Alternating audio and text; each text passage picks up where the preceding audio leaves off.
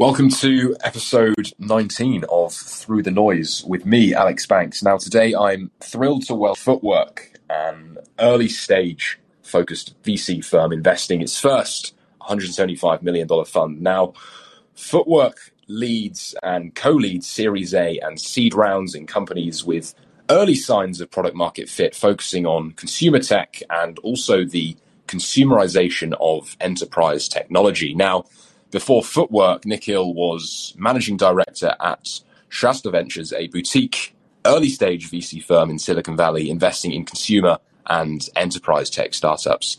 Nikhil has invested in the likes of Canva, Hinge, and Class Dojo. And listen, I've heard great things from many people, Nikhil, so thank you for joining me today.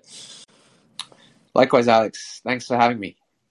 Awesome. Now, I know you get excited about finding and investing the next big thing. Tell me, how did you first make your way into the world of startups and venture capital? Sure. So, like you, I grew up in the UK, was born in Oxford, lived in the south of England in Reading. And then when I was 13, my parents' jobs brought us out here to the Bay Area. And so I got to go to high school out here, got to learn how to code, and got exposed to the world of entrepreneurship and technology just by being here in Silicon Valley as a teenager. I think I learned what the term venture capital meant, back when I was in high school. And then when I went to college, I started working on startup ideas from day one. One of those became a real company that's still going today called Artsy. It's a marketplace in the art world. And whenever we were pitching VC investors, I just found myself really excited about those meetings and thinking about things like, wow, this job seems amazing, what these people are doing. Like, how do I get to do that one day? And so that interest led me to find Insight Partners out in New York, which hires people into their firm and team straight out of undergrad. And I actually joined there first as a summer intern, which is where a lot of the analysts start. And so in the summer of 2010, I joined Insight. I was 21 and I loved that summer at the firm. And then I joined there full time. And then I went over to Shasta and now Footwork. And so it's been 12 years now of being in venture and just feel incredibly lucky that I got into this at a young age. No, that's really terrific hearing it from such an early point in your life. And I'm actually curious, what's your process now in finding these once-in-a-lifetime investment opportunities? I know you call them generational companies. What's your idea behind that, Nikhil? So at Insight, what you learn is the best companies are ones you have to seek out. And Insight historically has taken very much an outbound approach to sourcing companies. When you join there as an analyst, your primary role is to just get out there and find companies, find their contact information, call, text, email the founders, learn about the businesses and figure out what to invest in through that proactive approach. And so I've always had that perspective that, you as an investor have to get out there and seek out the best companies and not wait for them to come to you. Now, that being said, I think that's a very broad mandate, right? So over time, what I've learned is going deep in certain areas, trying to spend time with as many founders and builders and people working on that area as possible helps me formulate a thesis for what to look for. And out of that process, you have a better chance to find the most interesting company in a certain area. And of course, first of all, whether an area is interesting at all or not to invest in. And it's that sort of thesis-driven plus outbound approach that has led to a number of the investments in my career and continues to inform how we think about things at Footwork today. Of course, we get introduced to companies through people we know, through the founders that we've backed, through other investors in the ecosystem that have a sense for our taste. But I always go back to that proactive and outbound approach as my preferred method to finding those types of generational opportunities. Have you ever had opportunities that have come your way and been reactive and then ultimately ended up missing out on a stellar opportunity? For sure. Unfortunately, if you do this job long enough, you have many of those stories. And so, Right. there's one period in time that's probably one of the most painful periods of my venture career now, in the 2014, sort of early 2015 era. I was looking at a number of companies in fintech, and a couple of these were outbound and some were inbound, but got in front of Robinhood, Plaid, and Chime before those companies were all raising their Series A's. Spent a lot of time on them.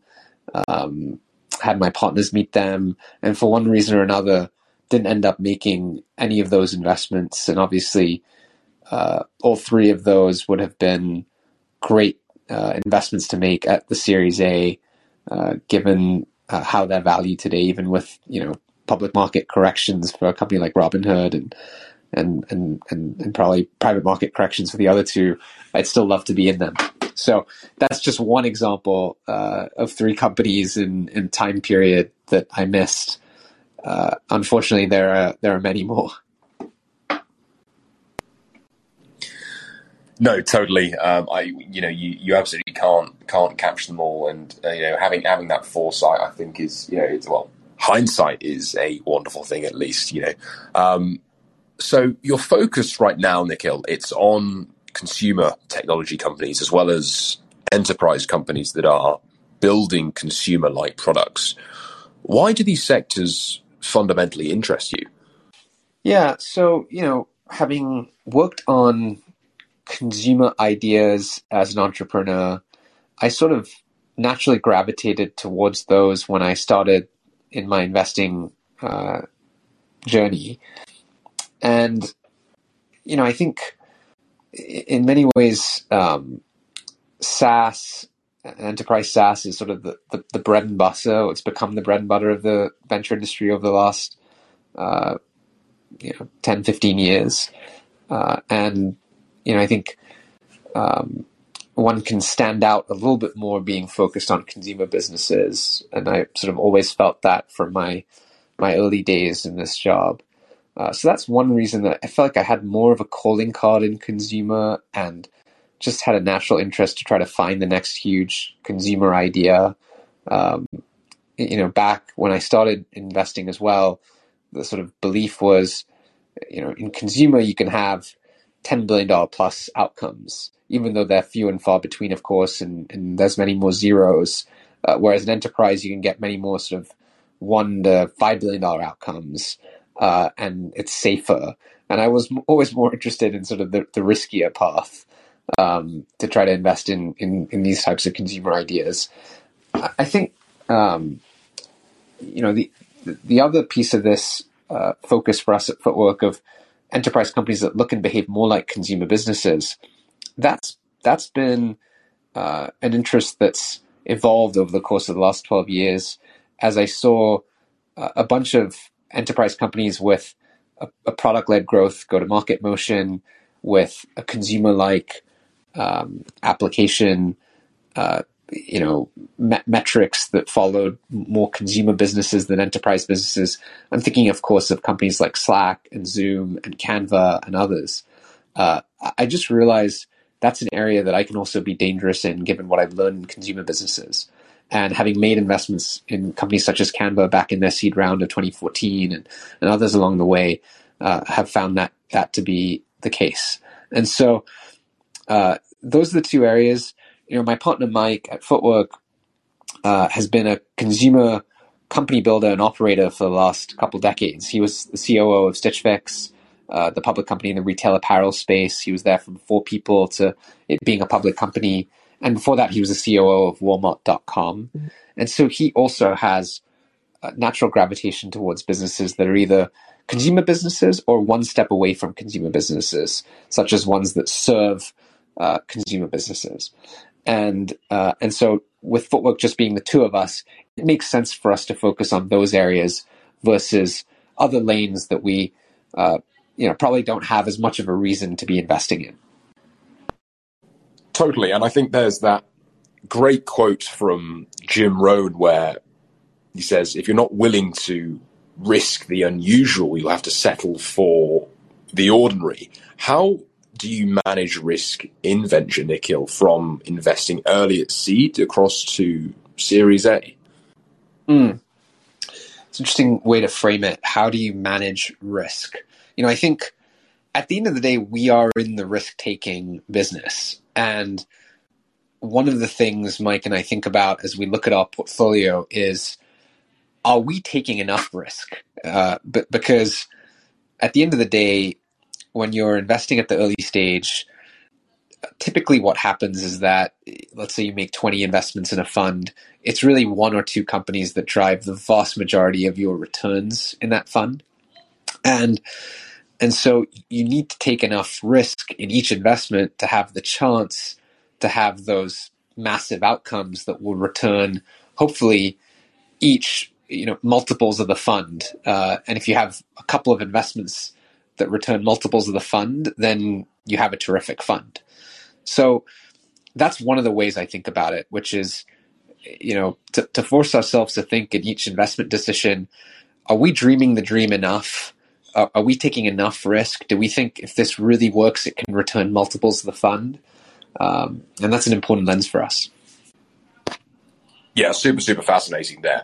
And I'd love to hear, your experience across the other side of the table as a founder.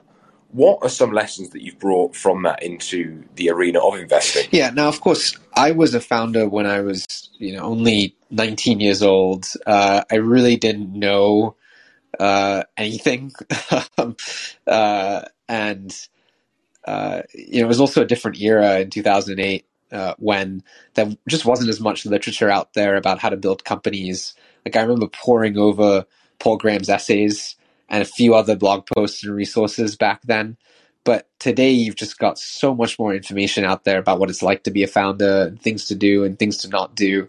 I really actually wish that we'd had some of that, because we probably would have made less mistakes. I think the biggest thing that I've drawn from those experiences is the empathy of just what it's like to try to build something from scratch, to try to manage a relationship with co-founders, to hire people, to manage a team, to try to find product market fit. I think a lot of the actual ways and tactics to do those things have evolved a lot, and my thinking has evolved a lot, obviously, since I was in those shoes. But the feeling of what it's like to go through that, and the empathy that I think I can have for founders still from having gone through that has helped me in my career. The other thing now is having started a venture firm, I've become a founder again. Now, of course, starting a venture firm is different from starting a technology company that aims to raise venture capital one day, or bootstraps to being a massive business. But it's still being a founder, and it still comes with a lot of the same sort of empathetic characteristics that I think the founders that we invest in go through. We faced lots of rejections from limited partners, and lack of follow-up from some, and so, like, even empathy just for the fundraising process is something you have if you found a firm with founders that are going out there to raise capital. Yeah, you mentioned there wasn't much literature or writing or media about investing back in the day. What are some of the favorite resources you pull from now, Nikhil, to make these informed decisions about the market and investing today?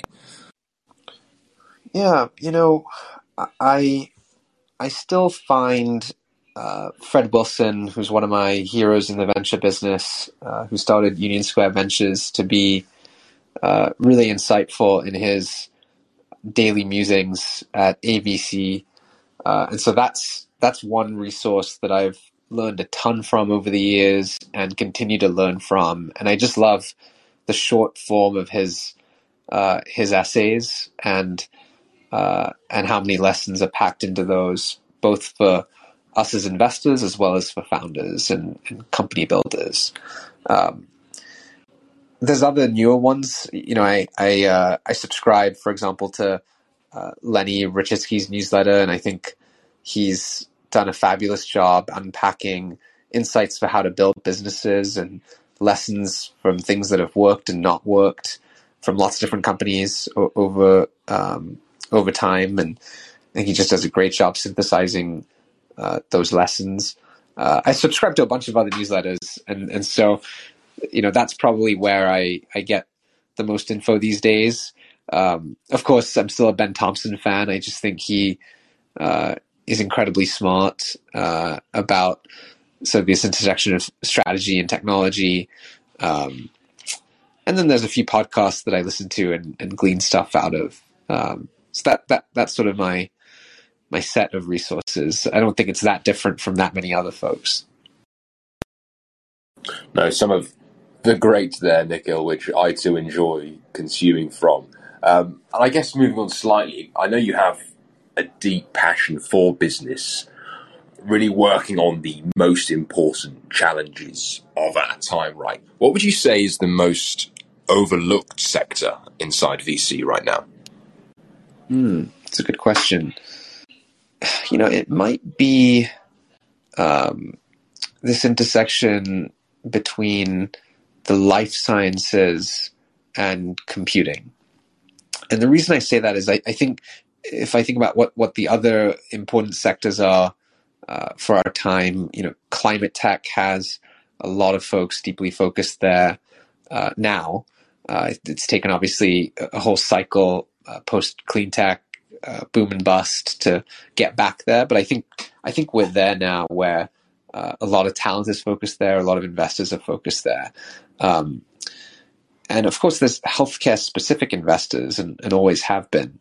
But I think there's a new generation of companies at this intersection of biology, the life sciences, computing, healthcare, that don't quite fit into a lot of healthcare focused venture folks' mandates and don't quite fit into a lot of pure software and internet firms' mandates. And I think if you press me on that one area that's more overlooked, it's probably that. Maybe the other one is education. I think there's a number of ed tech focused investors, of course, but when I think about what's happened over the last couple of years with the pandemic and the loss of learning for so many kids, the loss of sort of social behavioral learning as well as classroom learning, I just think there's a huge opportunity there and probably not enough people focused there. Yeah, super interesting. And even speaking of the likes of, say, climate change, I know it's been a cool 40 degrees Celsius over here in London the past couple of days. So definitely something that we should be paying a little bit more attention to, Nikhil. Yeah, I hope you're surviving that heat wave. Yeah, it's been pretty crazy. Nonetheless, that's actually super, super fascinating. The intersection of biology, life sciences, and computing. And I think, diving into that a little bit further with your writing on your Substack, Next Big Thing. One of my favorite pieces there is on the rise of the solo capitalist, with prime examples obviously being, Elad Gil, Josh Buckley, and co. What are some of the advantages and drawbacks operating on this solo model? Yeah, so I wrote that piece as I was exploring what I wanted to do for myself, whether or not I wanted to go solo or form a team. I think the advantages are there's just an enormous amount of simplicity to it just being you. One person who makes all the decisions, one person to interface with for founders, one person to bet on for limited partners. The brand is just you. You don't have to think about your own brand plus the firm's brand. It's really one and the same thing. And so I think there's just a level of simplicity to both sort of running a firm as a solo capitalist, where it's just you, and and for founders to understand who you are and what you do, that makes it really interesting and an exciting part of the capital stack. I think the drawbacks are it is very difficult to scale that model. And while folks like Elad and perhaps Lockie Groom and Josh Buckley, and of course people like Shanna Fisher have figured it out to a certain extent, I think if you want to do this for a really long period of time, it's just really hard to do it all and remain so low in being able to scale yourself. I think the other thing is part of this comes down to sort of legacy and what you ultimately want to do with your firm. And it's basically impossible to have the firm live on beyond you when it's just you. Now, for a lot of people, that doesn't matter. But if you in this business look up to people like Don Valentine and Andy Ratcliffe and Fred Wilson and others who've either started firms that already live beyond them or one day will, it's very hard to sort of go down that path solo. And so those are some of the considerations that I had as I was trying to figure out which path to go on. I applaud all the folks that are going solo. I think it's exciting and simple. I realized it wasn't for me. Yeah, you said you wrote that piece about what you wanted to do yourself, Nikhil. What benefit do you get from distilling and writing about your thoughts incredibly frequently through your newsletter? Yeah, it's been an incredible boon to me and to my career. I think it's helped me sort of suss out my own thinking and become smarter just from putting my thoughts down as well as hearing people's feedback on those thoughts. So just for my own edification, purely selfishly, it's been really helpful. For building my own brand and now Footwork's brand, I think it's sort of the primary outlet. When you have tens of thousands of subscribers and tens of thousands of people that read each piece, it just it obviously tells people about who you are and enough people with enough surface area to be meaningful.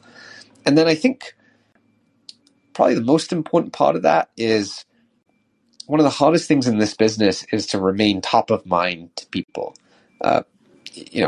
People may know your name and know who you are, but they may not remember you when they're starting a company or when they are spending time with a company that they realize may be of interest to you, unless you reach out to them. It's sort of back to that proactive comment I made at the beginning about how I think the best companies are found.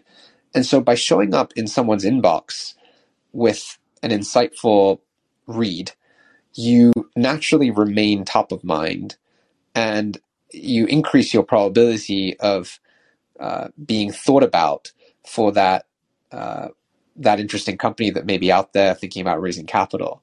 And so I think that's the most interesting part of this and probably the most useful part of writing. I wish I could do it on a more regular basis. I had a daughter 8 months ago and my life has been a bit more complicated since then, but I do hope to get back to being on a very regular basis over the years ahead. No, I really, really love that point, and I can absolutely vouch for it too, Nikhil. You're very much increasing that surface area of luck that you're building by staying top of mind. And you also mentioned that, look, with building via this solo capitalist model, there is a lack of scale. Yet there's also, super key man risk, right? If you go, there is no firm. Yet the appeal of the individual makes the route attractive. And I think from that, we're also seeing brand building in venture changing, right? We're transitioning from a company level to an individual level with the likes of, say, Patty McCormick, Mario Gabriele. And, I'm interested to know, look, how are VCs thinking about how to improve their product to attract the best customers, otherwise founders, via going through this route? Yeah, I think there's all sorts of ways in which we as investors can, add value, and of course, it depends on what the company itself does, and where would be most helpful to be able to improve the likelihood of success of that company. I think for folks like Paki and Mario and others who have turned writing and content into being an investor, one of the primary places of value add is what we were discussing earlier around, staying top of mind, building your brand, and sort of telling the story of your company to a wide audience. A bunch of those folks have a lot of reach, and that's helpful for a set of companies. I think the most powerful products in venture are ones that are really easy for everyone to understand what they stand for and how they help. And so the rise of sort of sector-focused firms is really interesting, because it's just easy to know what they stand for, right? If your entire focus is on Web3, or your entire focus is on fintech. And so that's, I think, part of the venture product stack that's been really helpful to have in the last decade. A bunch of these solo folks can perhaps add value from a functional lens, and just sort of one core functional lens, such as product or growth, that's really helpful for those companies. And so that's some of how I think about that question of, how do these products appeal to founders? Yeah, absolutely. And I think, following this vein a little bit further, especially with what you were talking about with the newsletter earlier, Nikhil, there are many alternatives to traditional PR right now. I mean, people prefer going direct to their audience and customer. And I think, look, you're a prime example of that with the write-ups you do about your portcos. And I think a lot of it has to do with maintaining control over the message, right? And previously with, traditional PR, it's very often intermediated, versus now the consumer or the individual who is buying a product or service of that company can go directly to you, Nikhil, and get your thoughts directly, versus something that is intermediated. How do you see that going forward into the future? Because that's something that really fascinates me. It makes so much sense, right? When you can control the narrative, and control the reach, you just sort of you have your own owned and operated channel to go acquire hires or customers or other investors, whatever it is that you're seeking. And that's what we see too when we've published posts about potential investments. This happened recently with one of our investments, Heard, in the mental health space. We wrote a post about it. A bunch of people read it. One person who was interested in joining the company reached out to me, and she's now at the company working on data science and data analytics. And so there's I don't think that would have happened had TechCrunch just written a piece and we hadn't written anything. And so that's just one, very tangible way in which I've seen it be impactful. But I think more broadly, especially given how expensive it is to reach customers through, paid channels today, owning and operating your own channel, and if that channel is a newsletter or a podcast or something that reaches a wide audience, where you can control the message, it's just incredibly valuable. Yeah, no, that's something I really can get behind, controlling the narrative, controlling the reach, because the internet has ultimately commoditize the reporting of facts, whilst the mainstream media very much has moved to a rigid agenda. So being able to, go direct to source and be able to take it at face value is really, really cool. Now, at Footwork, Nikhil, you have a great partner, Mike Smith. I'm interested to know, why is finding the right partner so important, whether you're investing or building a startup alike? Yeah, I mean, I think back to sort of even the solo capitalist question earlier, Alex. The simplicity of it is you don't have to deal with partners. The trade-off or the issue with it is, you don't have partners, and in some cases, partners can actually really make you better. They can make the firm better. They can make your decision making better. And so, I think partnership is one of those things that, when it works and when it's great, it's amazing, and it can lead to more professional success, more personal happiness. And on the flip side, when it doesn't work, it can be detrimental to both those things. So when I was getting started to figure out, what form Foot would take and who would I build it with, I had a very intentional process to chat with potential partners, to go through a bunch of questions together, to figure out where we were aligned and where we were different. And it just felt like the most important decision, especially for a venture firm where all you really have at the beginning is a partnership and an idea. When you're starting a company, at least you have a product you're going to build together. The company should be able to outlast co-founders splitting. Plenty of great companies have actually outlasted that. If you think about history, it's pretty hard for a venture firm to outlast a broken partnership, and so that was top of mind for me as Mike and I went down this journey together. We spent a lot of time in 2020 figuring out whether or not to do this, and we just got more and more excited about sort of the combination we would have, how much fun we would have doing this together, how aligned we were on what we wanted to build together. We made a bunch of investment decisions together as angels, simulating what it would be like to have a firm together, and we got more and more conviction that we should do this. And that was the most important thing I think we could have done before we, fist bumped in his back garden to say we're going to actually build Footwork together. Yeah, I like that idea.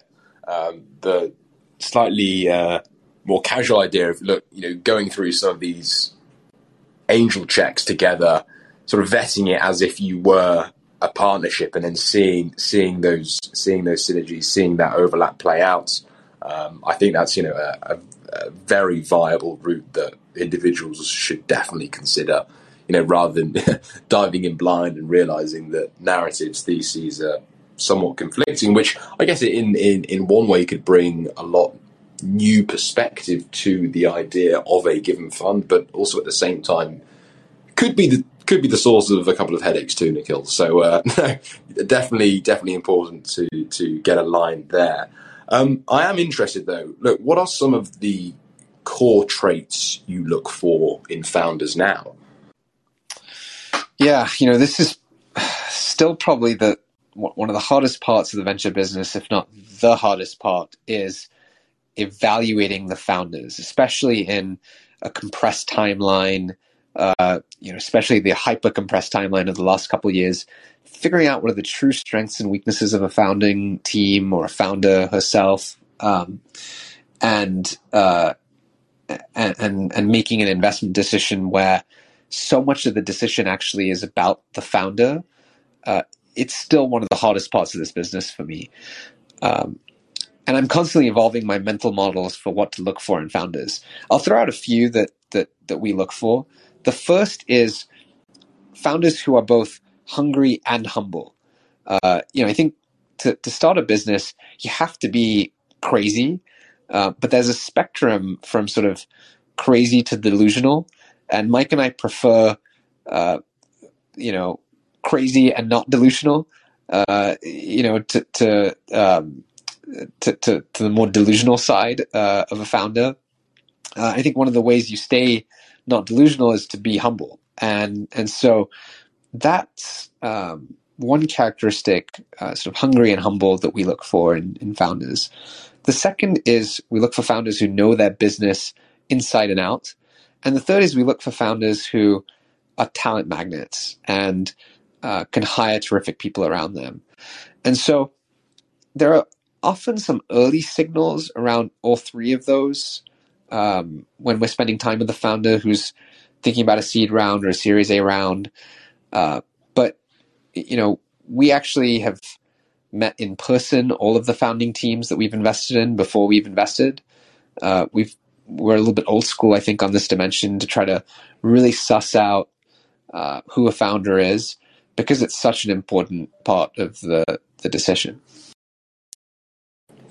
Yeah, super interesting. I know a couple of weeks ago we had Carl Harrison over at Contrary on the show, and he essentially highlighted that, look, founder risk is really the most important thing at an early stage, because you're bringing something into existence from nothing.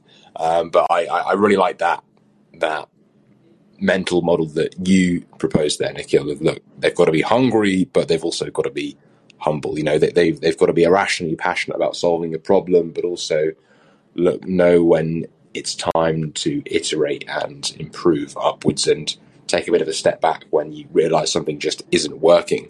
I guess from these experiences and from these interactions with many founders, what's the biggest lesson you've taken from your investing career so far, Nikhil?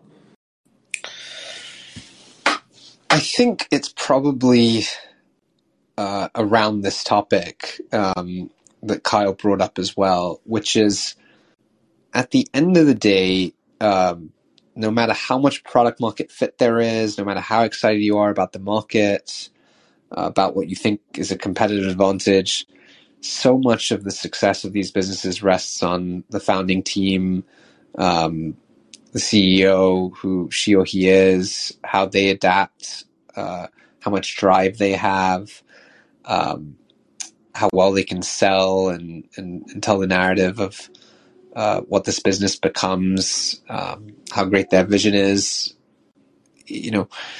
I think once you've done this for long enough, that's what most people come back to, which is, man, so much of this decision is about people.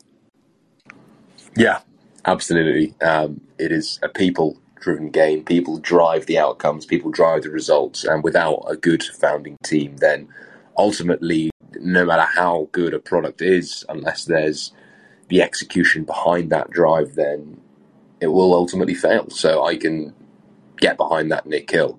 And I know Josh Wolf has a brilliant quote, which is, the single most important trait of an entrepreneur is someone who can tell a story. And storytelling in this age, more than ever, in the abundance of media, Nikhil, is super, super important. Someone who can effectively articulate your message, the problem you're solving, and your irrational passion, like I mentioned earlier. Those are definitely some winning founders. From this, go on. No, it's interesting because I think with any of these sort of isms about what to look for in founders, there are always counterexamples, and everyone has sort of perhaps a slightly different take. I would say about storytelling, it can be an incredible strength of companies. Some of the greatest founders of all time are just incredible storytellers, right? Like Elon Musk, who I know Josh Wolf has some opinions on. Whatever you say about him, whatever you think of him, his ability to sell the vision of companies like Tesla and SpaceX, just amazing, and one of the all-time great storytellers. I think the Benchmark Partnership has said this publicly, that Adam Neumann from WeWork one of, if not the greatest storyteller they've ever seen. And that's an example of where storytelling can actually, be a massive strength, but also a weakness of a company. And so I think storytelling can go both ways, but on the margin, would you rather back a founder who's an incredible storyteller versus not? You would back the one that's an incredible storyteller. And so, just wanted to make sure I flagged that as a addendum to that comment. No, that's something I too believe in, Nikhil. I think there's a definite dichotomy here, right? When you're in the game of VC, and obviously you know this best, Nikhil, that you're believing before other people understand, right? You're believing in someone's vision, but at the same time, you have to make sure that they're not full of it and it's not another Theranos. So there's an absolute balance that must be found, and actually digging into the unit economics and knowing actually what's going on under the cover, I think is super. What excites you most about the future of VC, Nikhil? Right now what's exciting me is I think that we've already started to see a huge generational shift in the industry, and over the last year, we've seen folks who've been in the business for a long time, people like Bill Gurley at Benchmark, Roger Ehrenberg at IA Ventures, Jeremy Liu at Lightspeed, Bijan Sabeh at Spark Capital. These are all phenomenal investors, people I've looked up to in my career, but they've had incredible, 15 to 25 year runs, and they're hanging up their boots. And I think we'll see a lot more of that, especially as this bear market continues to unfold. And that just excites me for a new generation to sort of take the reins of this business. And, I think there are some firms that are going to be able to survive that generational transition and shift. There are new firms of folks in this new generation that I think will get built and become top firms. And obviously, I hope Footwork can be one of those at the early stage. And then we'll start to see, people who are right now in their 20s, climb up the ranks and join, a community of folks of special investors. And it's just fun to see. It's fun to think about that and think about how it's going to change the whole business. So that's one thing I'm really excited about. And then I think, we're on the cusp of a lot of change at the moment. And I think this bear market will shake out a bunch of founders and companies that, shouldn't have been funded or were massively overvalued. And within that, I think a bunch of new companies will be getting off the ground over the next couple of years. And I'm really, really excited to go find the best ones and back them. I love that. And I guess on a less investing theme, Nikhil, what does your perfect day look like? My perfect day, I think, let me try to weave both personal and professional into this. I always like to work out in the mornings, either a strength weights workout or a run. I find both to be meditative. And so my day typically starts with either that first or getting to wake up my daughter or seeing her wake up first. And both those things are incredible starts to the day. And then it's really, I think the perfect day consists of one conversation with unique insights that blows me away, either with a founder or someone at one of our portfolio companies or being recruited to one of our portfolio companies or a fellow investor. I love sort of one moment every day that gets me thinking and that makes me think, wow, I'm just so lucky to get to do this job every day. And then I really do enjoy time to sort of think for myself, read, listen, write, and a dream day includes some of that as well. Honestly, one of the things I feel incredibly lucky to have is it's been about 12 years of doing this investing job, and there have been extremely few days in 12 years that I haven't enjoyed the day. And in general, I just absolutely love the day-to-day of getting to do this, and that's what I feel. If everyone is so lucky, they should have that in their career. To me, that's the North Star. Put aside money and power and fame and all these other things. If you actually get up out of bed every day, excited to get to work and love what you do, you should feel really grateful. And that's how I feel. That's tremendous. I think whatever you do in life, do it with passion. And I think the construction of your perfect day there, Nikhil, really speaks volumes, especially including that time for some introspection, time with yourself, listening, reading, writing. I think that's often overlooked by a lot of people with the busyness of individual lives, getting caught up in the day-to-day and rarely taking that deliberate step back and going, look, am I doing what I want to be doing here? For sure. And, when people reach out to me about career advice, should I get into venture or start something, or what type of company I should join, I always basically tell them the same thing, which is, look, find that thing that you just love doing every day. And so I'm glad you sort of feel the same way, it sounds like. Absolutely. Now, before this podcast, I did ask Twitter for some questions they'd like to ask Nikhil, so we'll dive right in. Does that sound good? Sounds great. Let's do it. Right, so Mario Gabriele at The Generalist firstly asks, how do you filter for founders? Okay. Look, I think it's very hard to do that filtering based on a resume, a LinkedIn profile. One of the things I look for is sort of quality of thinking. And so I often ask a founder to send a memo or a deck more than anything to understand how they think, to try to suss that out. I think, the other things I mentioned earlier, are they hungry and humble? Do they know their business inside and out? Can they be phenomenal magnets for talent? Those are three things I try to keep in my mind as I filter through founders and figure out which ones I want to work with.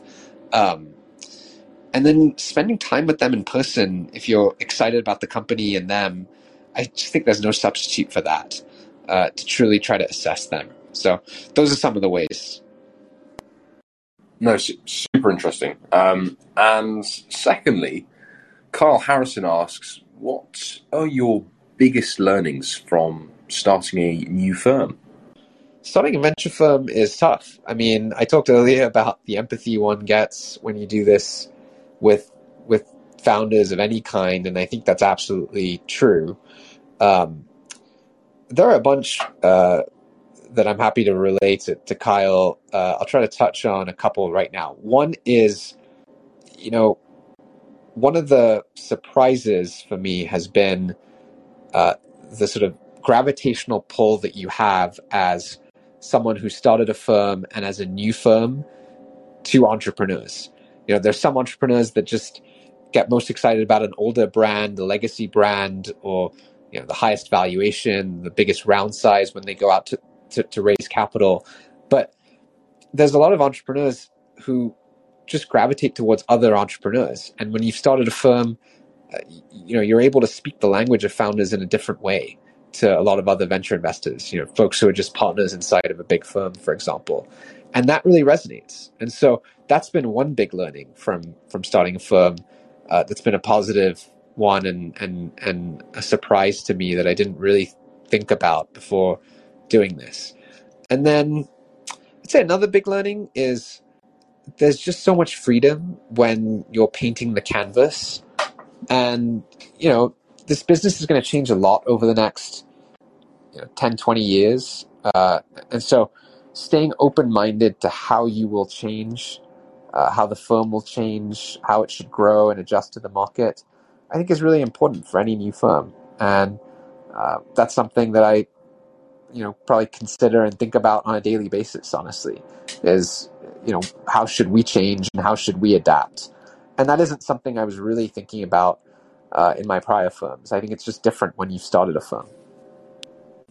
Tremendous. And now I do have a tradition on this podcast, Nikhil, where at the end of the show, each guest answers a question that was left by the previous guest. Last week, we had Mate Sarta, the co-founder of Blindspot, also the guy behind the most upvoted Reddit post of all time. Their question is, how do you go about creating useful habits for yourself? Oh, that's a good question. I think for me, the most important thing is blocking off the time and being very intentional to say, this is going to be my time to do X thing. For me, sort of clearing out my calendar to just make sure I do something on a daily basis or weekly basis or whatever that habit is that I'm trying to build has been critical to actually doing it. The second thing has been accountability. And, so whether that's, a personal trainer for exercising or someone who you've committed to, look, I'm going to publish this thing on this day. I don't think there's any substitute for accountability in developing a habit. So block off the time and find a way to make yourself accountable. Those are my two recommendations for how to form a habit. Super useful advice there, Nikhil. I could have done with listening to that a few years ago, I think. me But too. No. No, well, listen, we've come to the end now, Nikhil, but I've so enjoyed this one. It's been, exceptionally raw, honest, transparent, and it's been a really, really great conversation. So really glad we got to do it. Thanks so much for having me, Alex. This has been a lot of fun.